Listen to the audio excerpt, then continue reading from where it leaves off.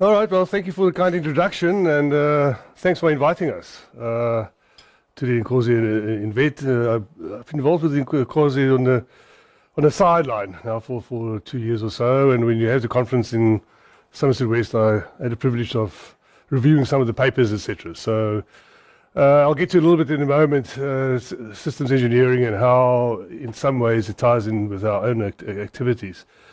The paper that we're going to present now, we presented at the System Dynamics conference last month while you were in Seattle. We were in Boston. So I'll get a little bit into the background of what it's all about. I just need to acknowledge or introduce you to some of the institutions. So Josephine Musangu is sitting over there, and we've been doing research together. She is based in the School of Public Leadership, and how that works at Stellenbosch University, the Sustainable Development Program, the Postgraduate Sustainable Development Program, sits in SPL. Stellenbosch has a very strong, bit of a flavour of the month, I guess, but a transdisciplinary focus on real-world problems, because we acknowledge no single discipline is going to do it. And a lot of this research efforts stems from that. As Paul said, I mean, this is also a little bit of introduction around our System Dynamics chapter. The System Dynamics Society has been around now also more or less at the same time, early 90s, but and it's quite large. I think the Boston conference we were about 400 participants, but the South Africa chapter is actually quite new. And if I listen to your mission and so on, yeah, I mean, for us it's also to develop knowledge in this area and to facilitate interchange of learning, research and scholarship, and obviously we want to develop capacity development capabilities around this. We're busy writing up a paper of the history of system dynamics, and it's not new in South Africa, although the chapter has only been around since last year. System dynamics actually has a very rich history going back to the 70s and 80s in South Africa. Unfortunately, some of that capacity and knowledge was lost. Just the names of the main people involved there. At this point in time, I'm heading it up. Nalini Pillay is with Eskom. Eskom has established the System Dynamics research group, looking very much more on the technical side of things. Josephine is our organizing secretary. And there's maybe some names that you might know. There's system engineers, Rule of Law, Andries Botha, and so on, that are involved. And you can cruise over to our website to see what we are all about.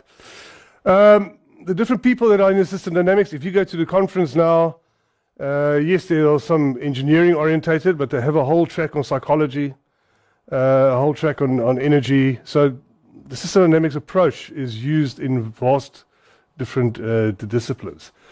But for this paper this evening, where we come from, I thought that let me spend about five minutes or so, because we don't directly come in from a technical perspective where you might be coming from. So for us, it's trying to understand what how the future might actually unfold, and to do that, one needs to look at the past and the present. And this is from the diagram from Anton Botha, and he's also quite a big systems thinker in the South African community. Some of you might know him. And he says that if we want to understand that future and look at the past and the present and learn from that, there's basically three elements in the system that we need to understand: events, behavior, and technology. Okay. And events that sort of triggers our current research efforts is around what is called KPMG, released a report back in 2010, and then later in 2012 that they call Expect the Unexpected. And there's different terms, also maybe flavors of the month, and so on, that are sort of surfacing around the whole sustainability agenda. But they're talking about mega forces. They're talking about polycrises, because we have multiple crises that are unfolding at the same time in the world that we need to address. Certainly, whether you believe in climate change or not, and that's something for more wine drinking and so on later, Certainly it's been a driver in terms of changing our behaviors, and we see, and it's an interesting place to start, because then if you start focusing on climate change, you're focusing on the interaction between energy, with water, materials, population growth, urbanization, all of these aspects. And it's interesting for me that an organization like KPMG will highlight that if you want to do business into the future, you need to understand these mega forces and how you fit into that larger system. All right, and this is where the whole nexus aspect, it started with the water energy nexus, which I don't need to remind you of in South Africa. It's a real issue for us, but it's now grown into what is now called the water energy food nexus. So if we want to address any of those problems, we're going to have to address all of them simultaneously, and this is what is called the policy crisis, or polycrisis rather. And there's all kinds of suite of social issues that go hand in hand with that. All right, like poverty, variation, inequality. You might know the Millennium Development Goals. Well, now they're all working on the Sustainable Development Goals globally that will address not only developing countries but also developed countries. But this whole thing about interconnectedness and systems thinking is now surfaced quite mainstream. All right, and this is where one of the schematics out of the KPMG report. It's also interesting how they've put a twist onto it, because footprint nexus and erosion nexus is what we understand. Mankind, business, industry, and the impact they might have. But the interesting twist they put onto that one is innovation nexus. So you can look at all these and just throw your hands up in the air and say, well, we're doomed, and or you can look at it as opportunities. Okay, so there's opportunity for innovation, and they will. Okay, like we said, I'm with the Renewable Energy Centre, so we see opportunities there, but there's smart cities and all kinds of other aspects. So these are all events. Also, there's understanding that we can't look at things in separation, and rethinking the role of technology as sort of embedded within our institutions, economy, and society, and ultimately nature. So how has that sort of spilled over? I mean, so what's in terms of behavior? So if we start to look at the global scale, some of you might know the United Nations Framework Convention on Climate Change. I mean, last year they had quite a big conference looking at investment opportunities around climate change. Linked to that, the whole green economy term has now really exploded. And the United Nations Environmental Programme is driving it, but it's sort of spinning off into Industrial Development Organization, is spinning off into some of the economic development, clean fund, all of these kind of aspects. And what they're calling for is that we need to think about economic growth from a decoupling perspective. Okay, what I mean by decoupling is that obviously we want growth, and we can argue whether GDP growth is equal to human well-being improving. That's a big debate that's ongoing at the moment. One of our colleagues at the University of Pretoria says GDP stands for gross domestic problem.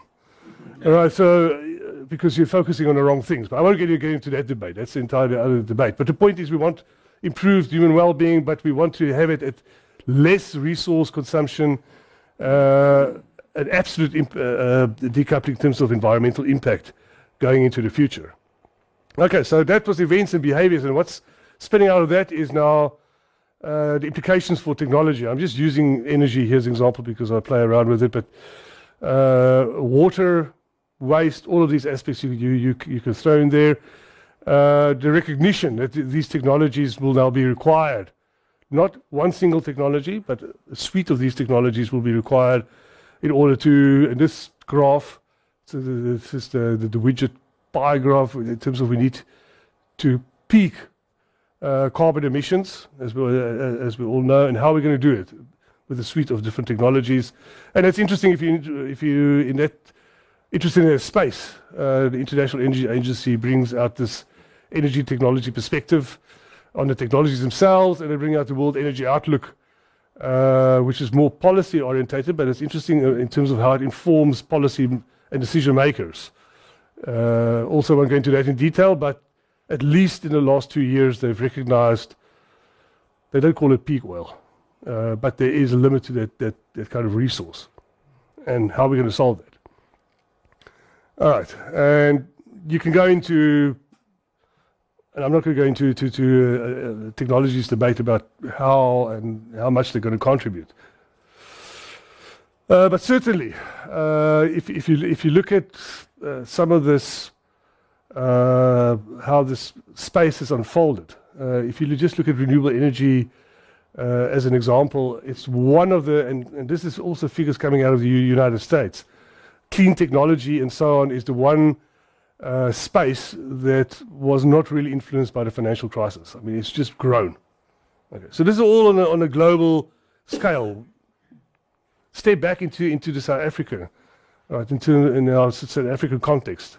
In terms of events again, if we start at the top of the triangle, this is the Vulnerability Atlas that was released a couple of years ago. They're busy revising it. So clearly we are a society that's quite vulnerable to change. In the climate change terminology, they talk about adaptation. Okay, so I mean there's a lot of emphasis on mitigation to bring down our carbon emissions, but there's a recognition that the shit is going to hit the fan in some way. Right, and how are we going to adapt to that as a society? I only had the 2013 rankings. This is one of the leading business schools in Switzerland that every year ranks the competitiveness of countries. Okay? And we've been slipping. We're sitting now there at number 53. Every year we're going down the ranks. So clearly the competitiveness of our economy is at stake. Okay? And they have all kinds of criteria of how they actually measure that. And we can go in endless debates about why we say we're going down the ranks. But that's a concern. Okay? If we want to understand that we want to be a global player.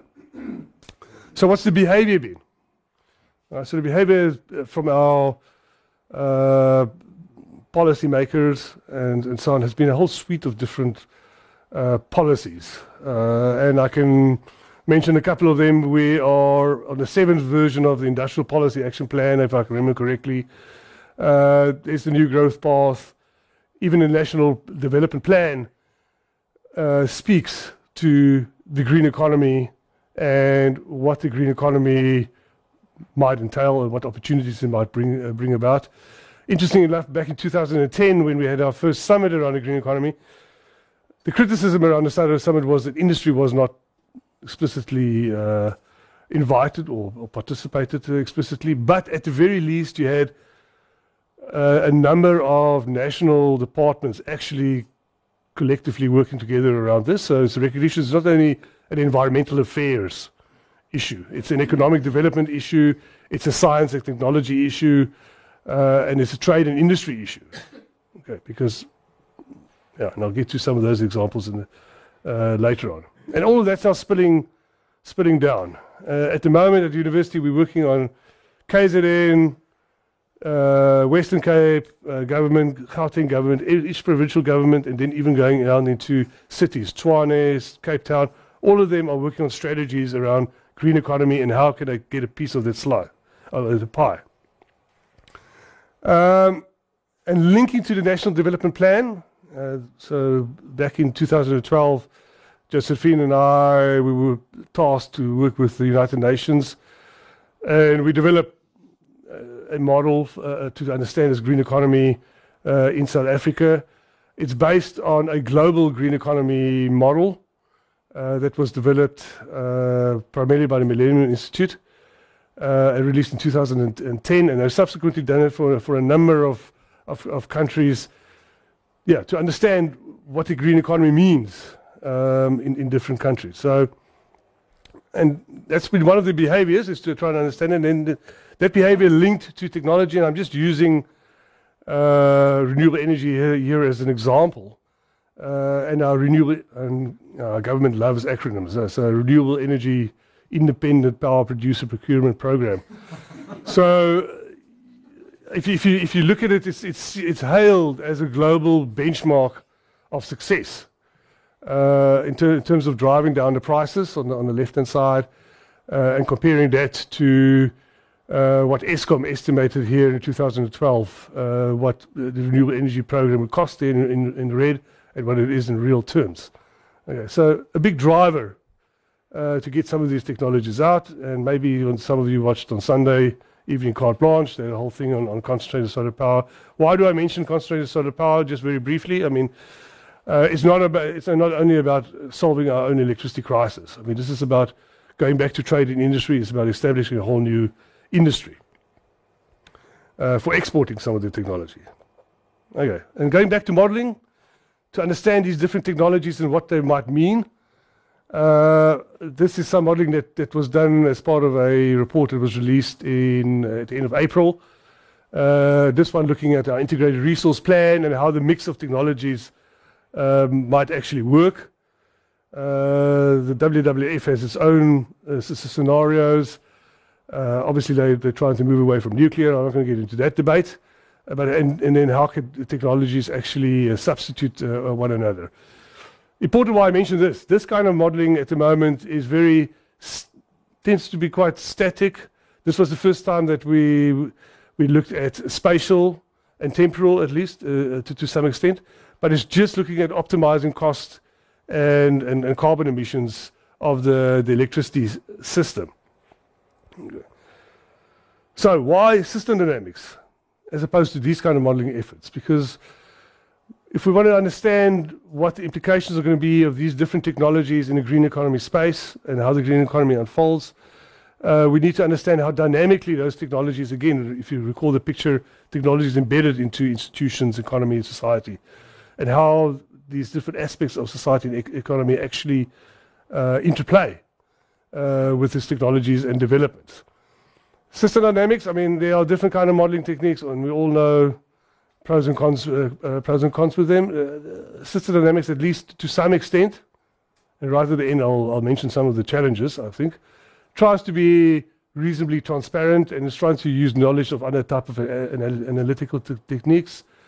It's not a static optimization approach. Okay? You simply trying to understand how trends would occur into the future.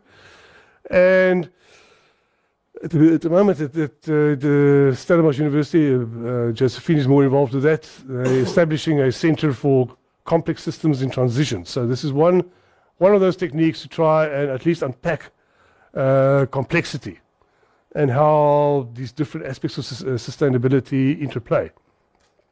We also find it useful because there's a sectoral focus. I'll get to that in a moment. Okay, why the Western Cape? Because we did this at the national level, but why is it sort of transpired down into the Western Cape province? Well, you all know that we have, at least the government has this 110% green initiatives. So there is a drive from government to get some kind of transition going in the province. It's seen as one of the key pathways to not only environmental sustainability, but it's resource efficient, low carbon. Put in brackets there, and just economy. So we can't just benefit the first economy. We're going to, and some of the work that Josephine and co are working on is how the second economy actually plays a part. The province has identified a number of sectors, okay, that will be key to get this transition going, and we focused on some of those sectors, and I'll get to that in a moment. But yeah, to achieve that integration, we're going to need some transdisciplinarity and integrated approaches. So that's really the birthplace of WCAGM, Western Cape Green Economy Model. And yeah, it focuses on investments. So what the Western Cape government is interested in is, if we're going to invest into the green economy, this is basically what it's all about, and we want to transition to the green economy, what's it going to cost us? It's all nice to say we're going to be green, okay, but what is it really going to cost the economy?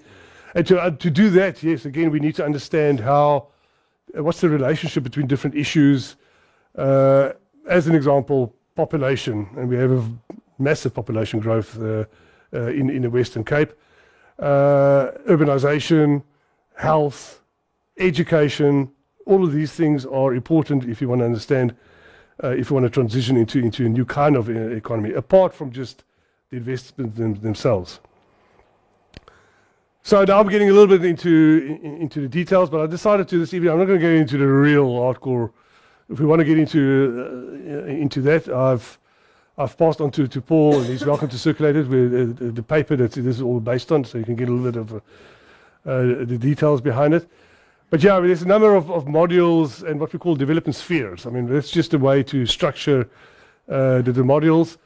But again, population, education, health, employment, those are key. We also need to understand public infrastructure, okay, and we'll get to that in a moment, because that kind of infrastructure is very important if you want that kind of switch. Obviously, we need to look at emissions and water and land and different kind of energy options. And then, yeah, what's the GDP? We were specifically the Western Cape, because of our agriculture sector being so important. We were looking at yield and production rates as well to model that. This is what we call a spaghetti diagram. So, typical diagram that's thrown on the slide and nobody can understand and read it. But anyway, so this is just what we call a causal loop diagram to understand feedback loops within the system, within the endogenous variables within the system. And then we can look at how exogenous variables play in on the system and how that system then changes with time. Obviously, there are reinforcing loops and there are balancing loops. Balancing, obviously, trying to bring the system into equilibrium, reinforcing to have a runaway. And these things all interplay on one another. And the colors there linked to these spheres, whether it's more social, whether it's more economic, and so on. Based on the causal loop diagram, you go into a stocks and flow analysis, and obviously the normal modeling process of validation and so on. What I thought here is maybe just highlight some of the key things that sort of come out, and then one can actually debate, whether these things make sense. One of our students looked at the infrastructure specifically, and transportation infrastructure to be more specific. And he had a couple of investment scenarios where we just invest what is currently in the province's government documentation in terms of what we call business as usual, or do we go more aggressively into public passenger transport, more aggressively into freight rail systems, because that's a big issue for the Western Cape at the moment. We're just moving freight through the province, mostly on roads. All right, or do we invest in both of those? And what the implications would be of that? For the modeling, we took a 40-year perspective. We took it from 2001 because we had data over the last 10 or one and a half decade, which we can verify and validate some of the modeling outputs. Again, I'm just showing some of the key ones here, and no surprise. I mean, if you invest in the different scenarios, your carbon emissions grow down. Okay, but importantly, they never peak; they still grow. Okay, so there's still a concern there. But if you invest more into your passenger freight transport, you at least getting to some form of plateauing out. Also, fuel demand, but there you have to see the first problem in modeling. Okay, and I'll get to that in a moment. There's real data. So there's been a massive increase in terms of what previous analysis has shown. But at least, okay, we're going to reduce our demand, and keep that in mind because we're going to talk about biofuels later on as well. All right, but then in terms of investment, okay, if you look at business as usual, the blue there, if you want to get into investing quite heavily into passenger and freight transport, you can see within the next 4 decades, let's call it 3 decades, all right, you're going to have at least a 50% additional investment. So with this kind of modeling technique, we're not providing the answer. This is what you need to do. We're just providing information to the decision maker. Okay, so now it's a trade-off for the decision maker. This is what's going to cost the taxpayer, and this is what we can achieve. Agriculture, as I said, is quite important. There, I'll just show one of the stock and flow diagrams that follows on the causal loop diagrams.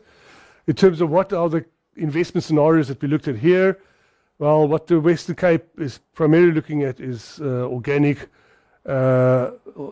farming, and also what we call conservation farming. And what we've done in the different scenarios here, apart from the business as usual, we've looked at conservative versus very pessimistic assumptions around what the yields would be and how much area would be required, etc. All right, and first thing you also see out of this kind of exercise, I mean, you're going to invest here, but what is the real benefit that you get out of it? Sometimes you don't even have to go into this complicated modeling. I mean, you can just go and ask the farmers. They tell you're nuts. You know, I mean, the amount of money that actually goes into and what you improve, this is in terms of the area of land. And by the way, if you look at some of the pessimistic in terms of yields, if you go to organic route, you're actually going to need more land than the business as usual. In terms of your production emissions, yeah, they tend to go down, not necessarily that much. But again, look at your investments. Right? Massive additional investment is required if you want to go this green economy route. So again, we're sitting with a bit of a trade-off there. Biofuels was something that we specifically looked at because that's what the Western Cape government is looking at driving. Obviously, you all probably know that we are looking at a blend in our normal fuel. At the moment, apart from the one refinery we have here, we're quite dependent on the rest of the country to import it. So we looked at biofuel production, specifically bioethanol. There's all kinds of studies that our process engineering colleagues have done, looking at biodiesel versus bioethanol. It doesn't look like biodiesel is going to fly. Bioethanol seems to be the way to go. Triticale, using triticale as feedstock, using marginal agricultural land that's actually available, and producing about 160 million litres per annum. So this is slightly different than the other two models, where that was, I would virtually say, macroeconomic in nature. Here we looked at project specifically and technology specifically, and we looked at production scenarios, if I can put it that way, in the Western Cape government context. If we're going to blend and we don't produce it locally, we're going to have to import it. Okay, there's a project that's planned and reasonably advanced planned in the Free State that would actually do that. Versus we start looking at different local production scenarios, and specifically around process heat, that we either use additional biomass or we use coal, or we do combined heat and power to drive up the efficiency of the process. So we looked at more, I would virtually say, technology scenarios. Key issue, obviously, without going into it, but you might have seen in engineering news a week or so back. I mean, this whole debate around subsidy of biofuels is an issue that they're still struggling with, and a big thing is the feedstock price sensitivity of your model or for your model. So we looked at a bit of a sensitivity analysis around that, and also supply and demand curves going forward. Okay, we looked at carbon emissions. I mean, you get a bit of a spike while you're ramping up your production. The planning is by 2018 to have such a facility going, and then gradually you're actually reducing your carbon emissions over the next three decades. Okay, but if you look at your IRRs, okay, and in terms of carbon emissions and so on, from a green perspective, going to combined heat and power with biomass as additional fuel is the best, okay, from that kind of perspective. But if you look at your IRRs, very low, okay, looking at typically 12-40%, which is not really that attractive. And this really highlighted one of the key challenges with biofuels, and we played around with a bit of subsidy levels and schemes to get that kind of technology going. Excuse me. All right, so the overall conclusion from this kind of modeling effort, I mean, it's useful because we see trends and we can see, we understand how different interventions would influence those trends. A key issue always is the absolute numbers that might be questioned. Also, a thing about modeling always, I mean, there's this black box syndrome that we have a couple of modelers that's playing around with the model and we're throwing out results and people don't necessarily understand, your stakeholders don't necessarily understand. This is particularly so with this kind of exercise, where you're not necessarily developing the model in collaboration with your stakeholders. So that's quite a key challenge. And as I mentioned, that's the paper that's available that we presented last month that Paul can circulate. And then I just want to end off with some of the challenges with this kind of, obviously there's always technical issues and to get the models right. But a key issue in South Africa that we're struggling with any of this kind of modeling efforts is actually data. Okay, getting consistent data across all the different sectors, going back at least 10 years, it's a major problem. Resources, I mean, you can't do everything at once, so you need to prioritize a little bit about which sectors you're going to go for. We're struggling, even though the Western Cape says they want this green economy transition, they can't give us clear targets of what they want to achieve. So that's been quite difficult. And the scenarios have been quite complicated that we need to consider. So that's very much in brief. Okay, if you guys are interested in this type of approach, while you're joining Nkosi, you can also join the System Dynamics chapter. Thank you very much for the time.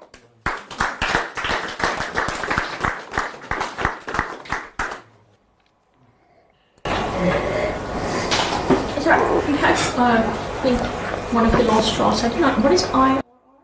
Internal rate of return.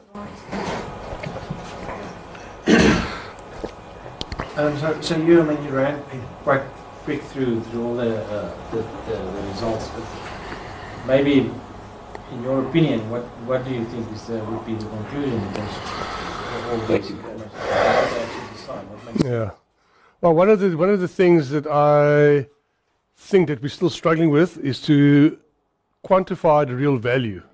We haven't taken that wide enough, in my opinion. So, as an example, go back to the renewable energy space.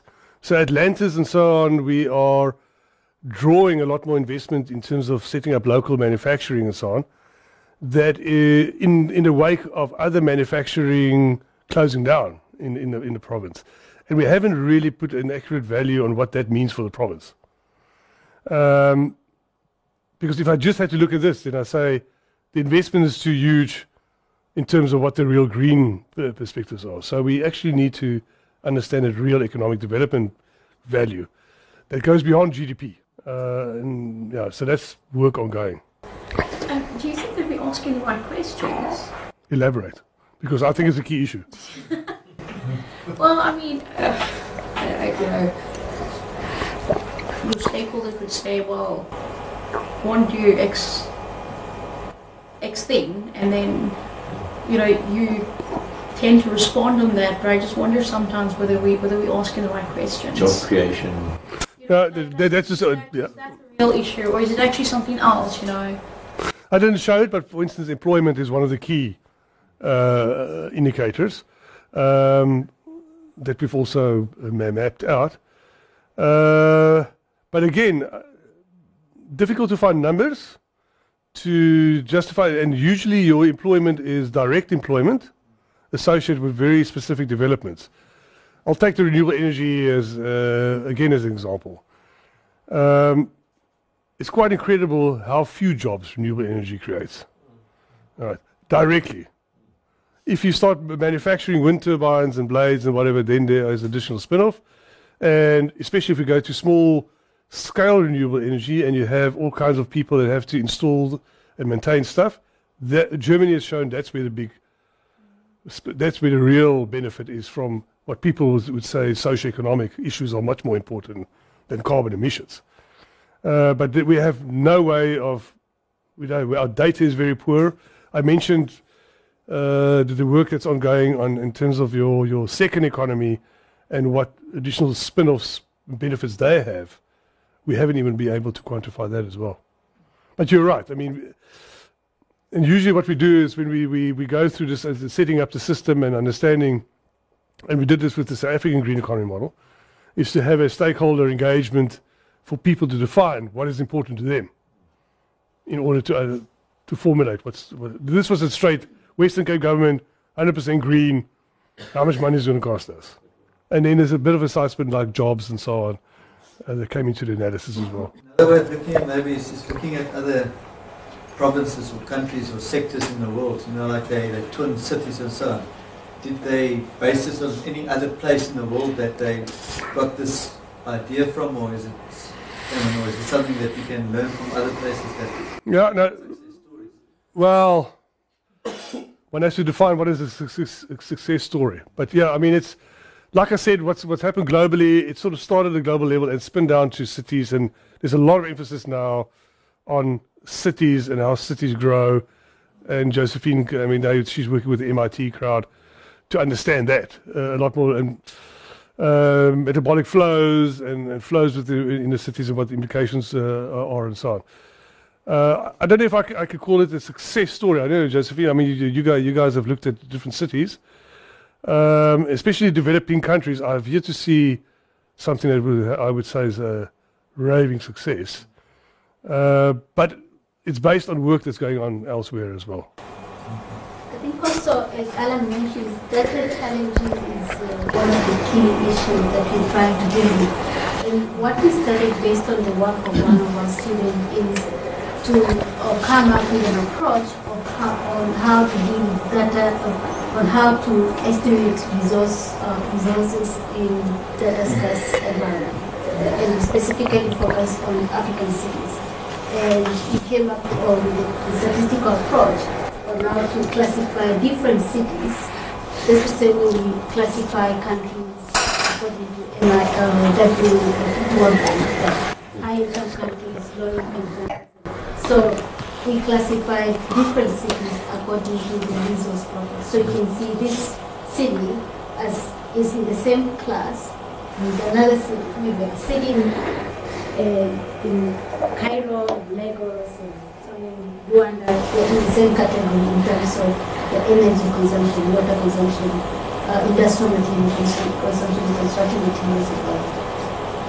Then from that kind of understanding provided a basis in which other students can be working on what's the indication of waste flows in a specific city, what's the indication of waste flows, energy flows in a specific city.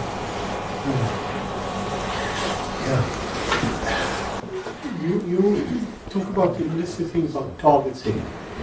Now for organizations, that's the biggest issue. Most organizations talk about we all want to be green, but we have no idea what targets to set. And I'm thinking about, based on analysis, what sort of analysis should you do to help organizations or governments actually set their targets? So it's something I'm thinking about, and maybe you can help me with it, is if you look at the city of Cape Town and you talk about what's the population growth in the future, what is the industrial growth predicted, what setting of targets do you need to actually ensure that that growth in industrialization population, that you actually reverse or reduce the effect on the environment over time? And that in turn actually gives them some sense as to what sort of annual reduction. I know the greenhouse effect and ozone, there was analysis done there to say the world has to reduce consumption emissions by so much so that reduce the ozone effect. Now that sort of thing. So that is a big issue, and I'm just wondering how you help them with that in particular. Yeah, so I mean, some of the I mean, you mentioned ozone and so on. That's scientifically based, like the carbon emissions number more or less. That, you know, to assist you to say, okay, well, we need to reach a certain limit in order to achieve certain outcomes. Others are much more difficult to establish. So, whereas in this case, the Western Cape government said we have certain progressive targets that's based on, it's just political targets. What's it going to cost? In the case of the South African green economy model, we did the modeling differently. We said, what are you willing to invest? In terms of percentage of GDP, to channel that into different developments or initiatives rather, and then to see what does that really mean. So I can tell you in the South African green economy model, if they're investing 2% of the GDP into green economy stuff, there's no ways they will reach the targets in a national development plan. as an example, in terms of carbon emissions and so on. So then at least you can inform the decision maker that it's a bit of a two-play. This is what you more or less want to get. This is what you want to invest. How far are you off the mark? Yeah, so that's the way that we've done it in that case.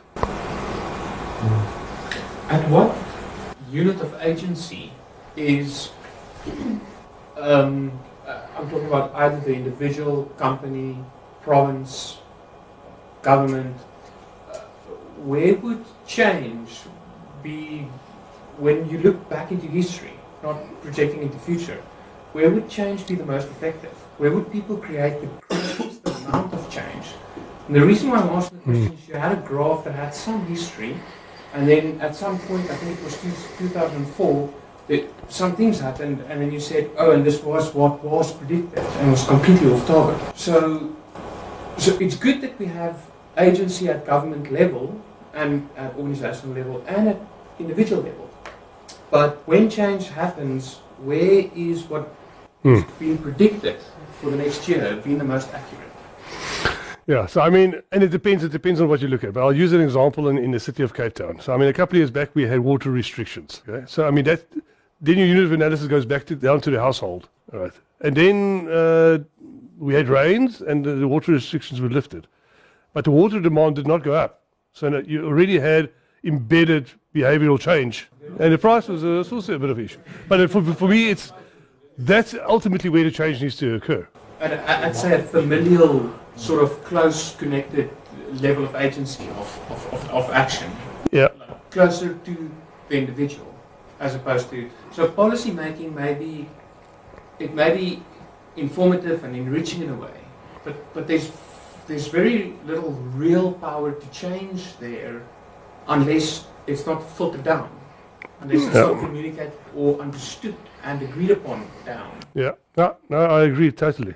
And from a policy-making space in South Africa, this is where the challenge also lies. Because, I mean, something like a provincial government, their level of influence is not that great. Your municipality is much better. So the one research effort we're busy now with is to bring system thinking into decision-making at municipal level. Because they have greater influence on the individual than the provincial government and even the national government. I mean, national government, yes, they have influence, they set greater policies and trends, but really it's the municipality that's going to drive a lot of that change. And there we're really struggling institutionally, because there's a big resistance to just sticking to the MFMA and doing how we've done things in the past. Yeah. Nothing else. So, For comment on a question, I'm heavily involved with the renewable space on the economic development side, so I'm very familiar with the issues around it. And something that you mentioned is very true, namely that over time the shift has gone from international guys importing their materials to a more of a local content perspective. And I'm not sure if you guys brought this into your modeling, but what I also see is that there's a force that goes against it, which is the impoundment requirements, especially with the new codes that's come out. The way that it's been structured is actually dampening the possibility to develop industry that will feed into this new movement, which could offset the investment. Because they will become taxpayers at the end of the day. So, is there any assumptions that you guys made? Actually, no, it's turning into a question. Is there any assumptions that you guys made to understand the effect of the policy in this environment that works against the economic growth? Yeah, we did not do that at this stage, but I agree that's a major issue. And the work we recently did for KZN is around industrial policy.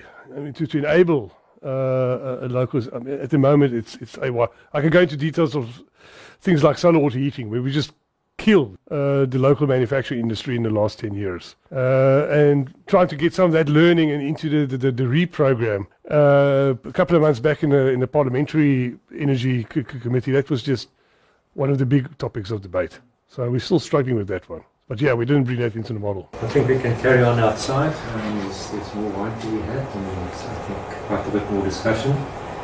And perhaps an open-ended question in my mind is system dynamics is essentially a rational model, but I think to sell it to a less than rational entity becomes quite a challenge. No. We can get into that and much more. Great. Alan, thank you very much. Thank you, Paul. Something red. Great. Thank you very much.